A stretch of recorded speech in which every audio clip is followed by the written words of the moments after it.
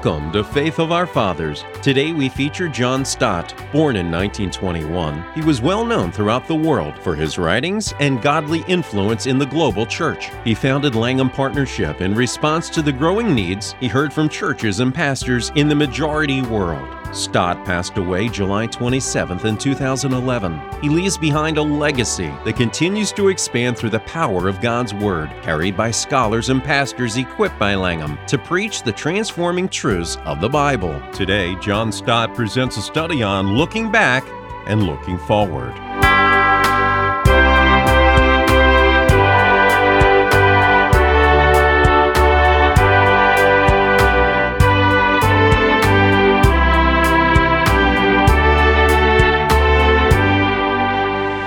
The management of time is obviously of exceeding great importance to all of us, and not only to men and women in business.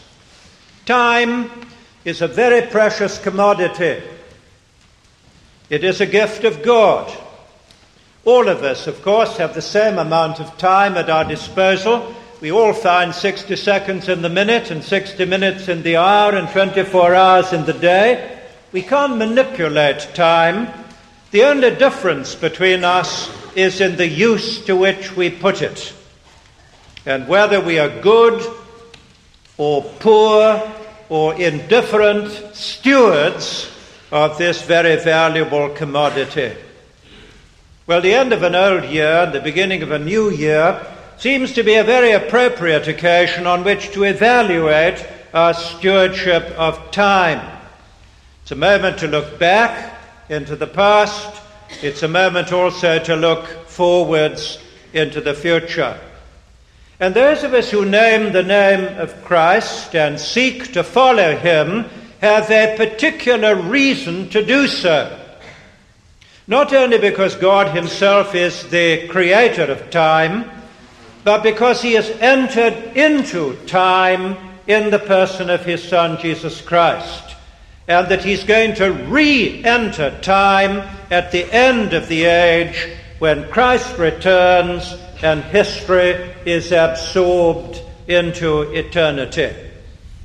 Now, with that introduction about time, I want to suggest to you this morning that it is fundamental to New Testament Christianity and to our understanding of Christian discipleship that we develop the perspective of living in between times. That is to say, we live between the past and the future. We live between the first and the second comings of Christ. We live between what has been done in his first coming and what remains to be done when he comes again. We live between past reality and future destiny, between kingdom come and kingdom coming, between the now already in relation to the kingdom inaugurated and the not yet in relation to the kingdom which will one day be consummated. You see, physically speaking, it is impossible to face in opposite directions at the same time. We cannot look back and forward simultaneously, physically speaking. But what is impossible physically is indispensable spiritually. Spiritually speaking, we must be looking back to the past and on into the future simultaneously. Back to the first coming, on to the second coming, and living in a present on which the first and second comings of Christ impinge. We live in the present in the light of the past and the future, because this whole perspective is biblical. The first letter of John, chapter 3. Let me read the first 2 or 3 verses and comment on them as I do so. See what love, what extraordinary love. The Greek word really means what unearthly love, what unique love the Father has given to us that we should be called his children. And not only called his children, we are his children. It's not just a title, it is a reality. Such we are, the children of God.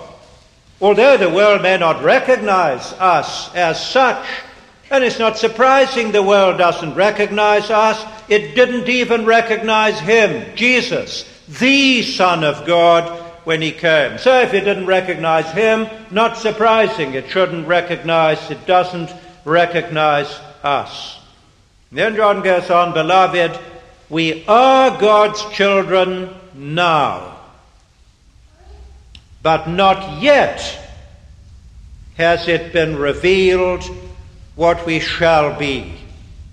But we know that when he appears, we shall be like him, for we shall see him as he is. Now you notice there, don't you, in verse 2, the contrast between the now and the not yet.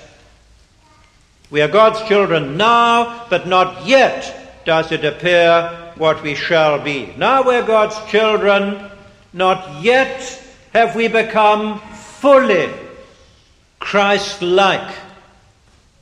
Now we know in general that we're going to be like him, but not yet has it been revealed exactly what that will mean. See, there's a double tension in this verse 2 between the now and the not yet.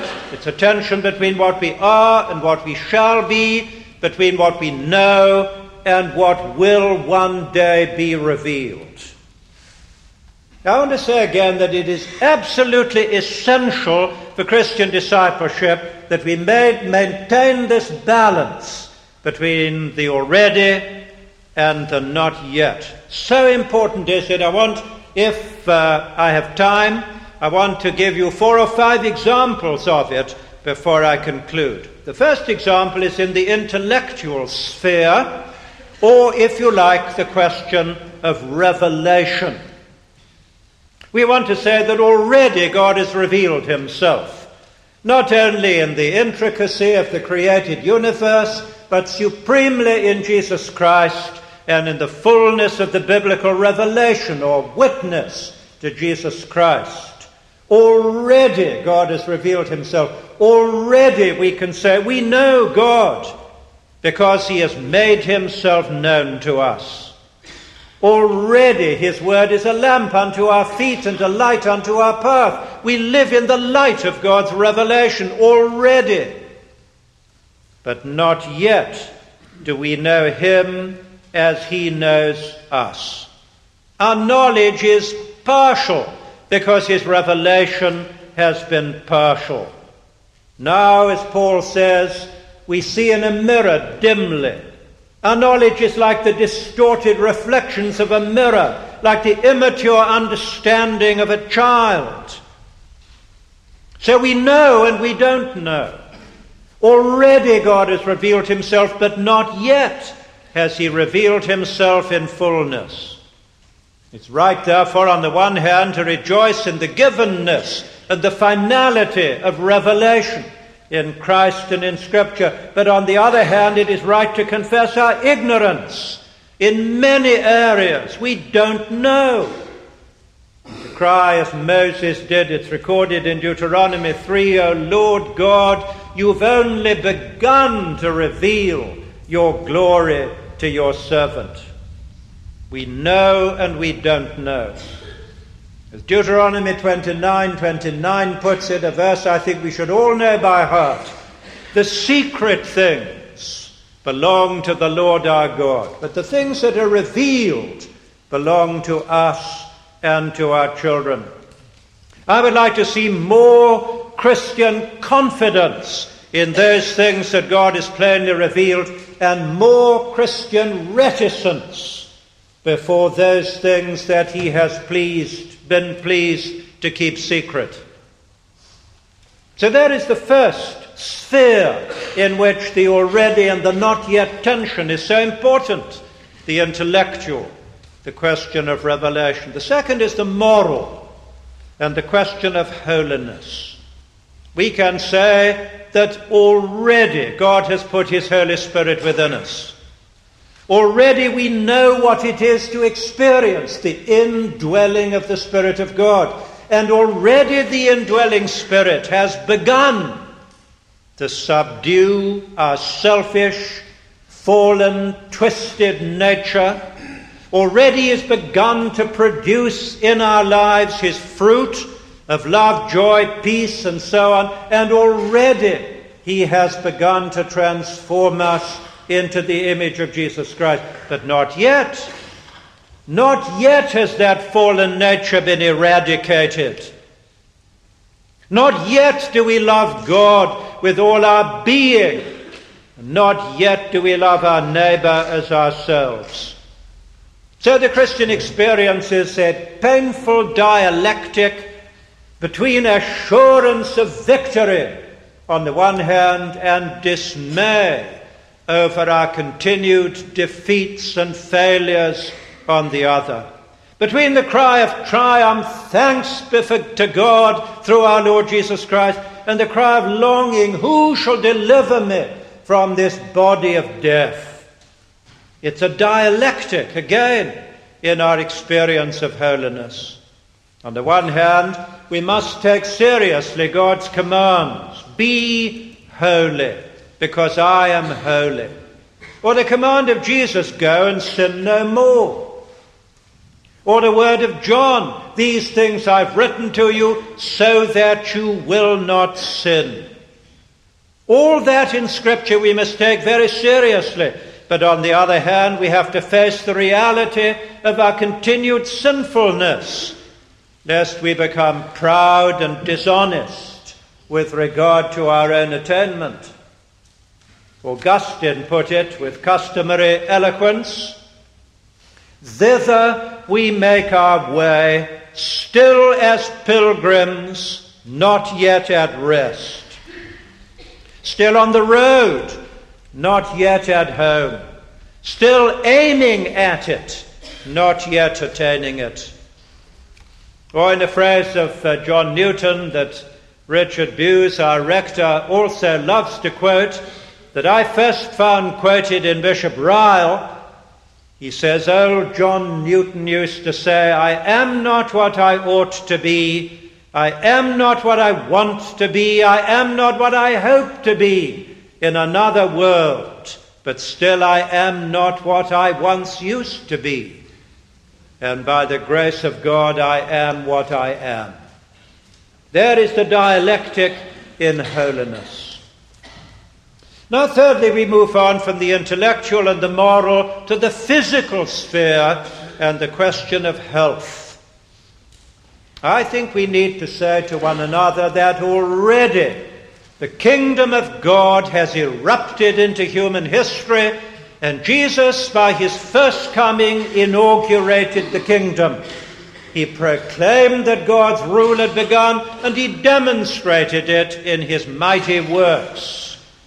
Nature had already begun to be subservient to him as he walked on water, turned water into wine, stilled a storm on the Sea of Galilee, multiplied loaves and fishes, healed diseases, and raised people from the dead. Already the kingdom had come with Jesus. Not yet, however, has the kingdom come in its fullness.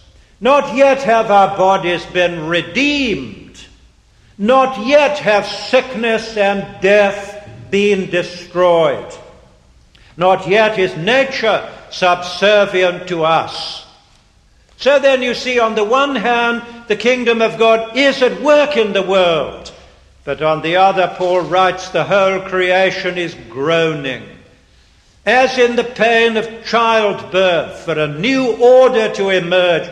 And we also groan, he goes on, longing for our final redemption, including the redemption of the body. See, it's another tension. We've tasted the powers of the age to come, but so far it's only a taste. We do experience the risen life of Jesus in our mortal flesh. And yet to claim perfect health now is to anticipate the resurrection of the body.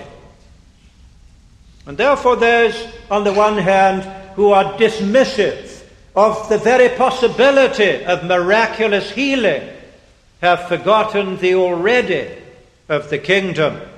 While those who speak of healing as if, or miracles, as if they were the normal Christian life, as some do, have forgotten the not yet. And it's easy to veer to one extreme or the other.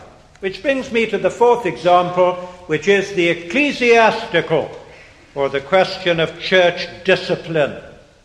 Already we want to say to one another, Jesus Christ is gathering round himself a people of his own, the messianic community. And already this people of God, this people of Christ, is characterized by truth and holiness and unity. For the church is the pillar and ground of the truth. The church is the holy people of God, and the church is also the one body of Christ. So truth and holiness and unity already mark the people of God. Not yet, however, has Christ presented his church to himself as his bride in radiant splendor, having neither stain nor wrinkle nor blemish of any kind. Not yet has the church become pure and perfect. Sin and error and division continue to spoil and stain the life of the church. So once again we're caught in this tension between the ideal and the reality, between the already and the not yet. The church is both the guardian of the truth and very prone to error. The church is both the holy people of God and a motley bunch of sinners. The church is both united and disunited at the same time.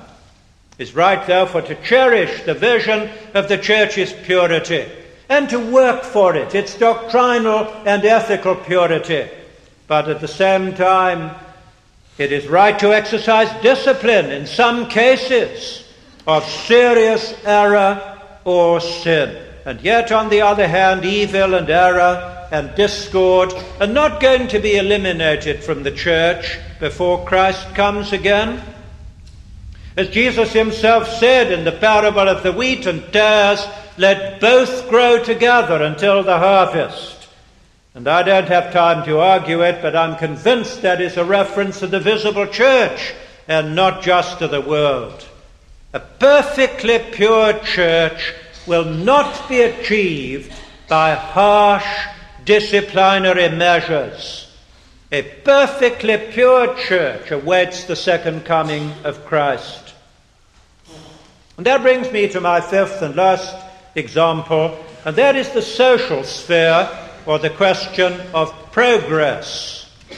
Once again, we want to say to ourselves and one another, already the kingdom of God is at work penetrating secular society like yeast in the dough. Already Christ has appointed his people to be the salt and the light of the earth. Like salt hindering social decay, like light illuminating the world with truth and righteousness. And the church has had an enormous influence down the centuries of history. As you think of the rising standards of health and education, the gaining of equal rights and equal respect for men, women, and children, you think of improving conditions in mine and factory and prison, and you think of the abolition of slavery and the slave trade and many other things behind the influence of Christ through his people in secular society. Not yet, however, has a perfect society emerged. Not yet have the nations beaten their swords into plowshares and their spears into pruning hooks. Not yet has God risen from his throne to say, I make all things new. Not yet is there a new heaven and a new earth, which are going to be the home of righteousness and peace. So it is right to expect progress, but it is not right to expect perfection. Christians can improve society and make it more pleasing to God. They will never succeed in perfecting it. Christians are not utopians. A perfect society awaits the second coming of Christ. So, to recapitulate, before I conclude, here are 5 spheres: intellectual, moral, physical, ecclesiastical, and social, in which it is very important to preserve this balance, this tension, this equilibrium. And in conclusion, I want to suggest to you that there are 3 types of Christian, all, I have little doubt, represented here. And we differ from one another according to the degree to which we succeed or fail in maintaining this equilibrium. First, there are those I would like to call the already Christians, or the sunny optimists. They concentrate on what God has already said and done and given to us in and through Jesus Christ. They're unwilling to place any limits on what Jesus Christ is able to perform in terms of revelation or holiness or health or the church or society. They won't limit what Christ can do. They give the impression that they think there are no mysteries left. Everything is now revealed. There are no sins that cannot be conquered and no diseases that cannot be healed.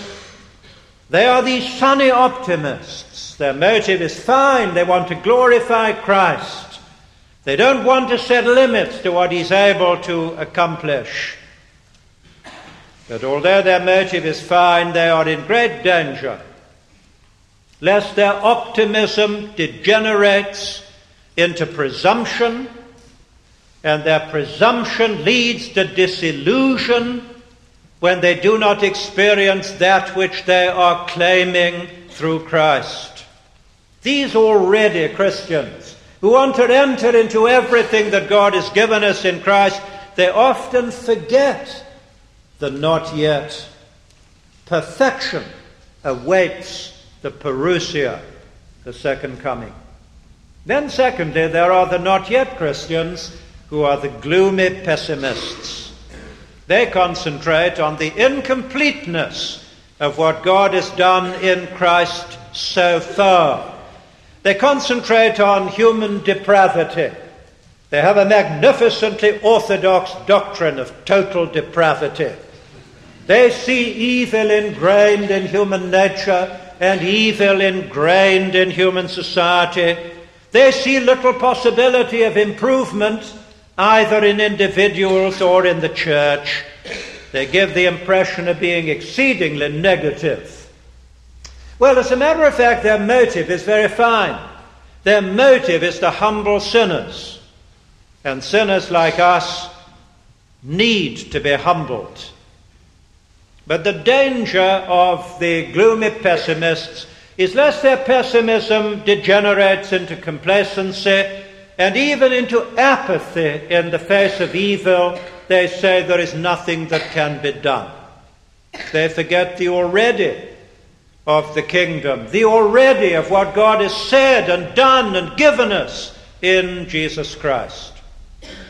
And then thirdly, there are, of course, the already not yet Christians, who are the biblical realists.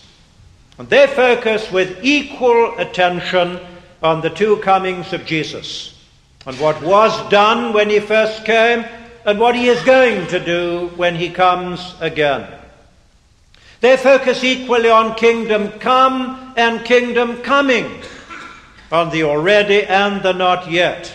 They want to glorify Christ, and they also want to humble sinners at one and the same time. On the one hand, they want to explore and experience to the fullest possible extent everything that God has done for us and said to us and given to us in Jesus Christ. But on the other hand, they want to keep their feet on the ground and acknowledge our continuing folly and our continuing sinfulness. So, to which category do we belong? It's a good question to ask, and it wouldn't be a bad resolution by the grace of God to become increasingly an already not yet Christian. My own desire is to see more Christian confidence in the already. Confidence in what God has said and done and given in Christ. And at the same time, more Christian humility before the not yet. We need to acknowledge that there is much ignorance, much sinfulness, much physical frailty, much ecclesiastical unfaithfulness, and much social decay, which will remain as symptoms of a fallen order until Christ comes again in glory. And I think it is this combination of the already and the not yet, of kingdom come and kingdom coming, of looking back and looking forward, indeed of Christian confidence and Christian humility, which characterizes what I sometimes call BBC, standing not for our sister next door, the British Broadcasting Corporation, but for balanced biblical Christianity. Let us pray. We'll spend a moment in silent prayer that God will lead us into balance in our Christian understanding and our Christian discipleship,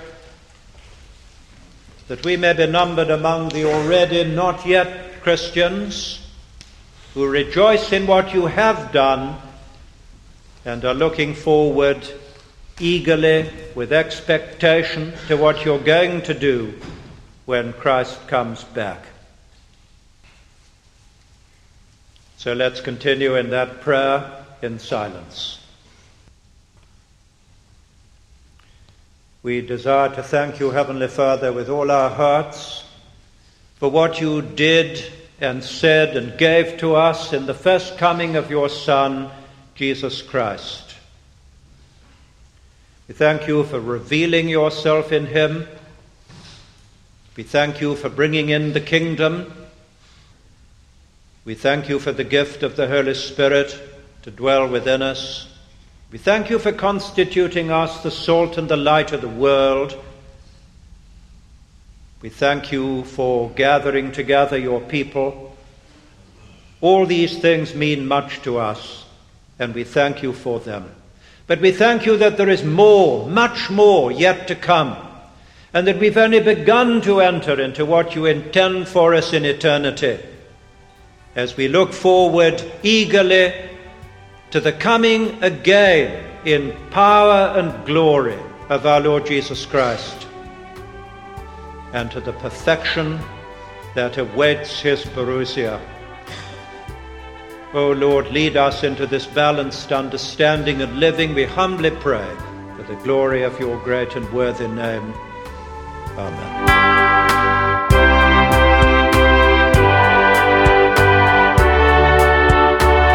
You've been listening to John Stott. Listen to Faith of Our Fathers each Saturday and Sunday to hear more great 20th century preachers.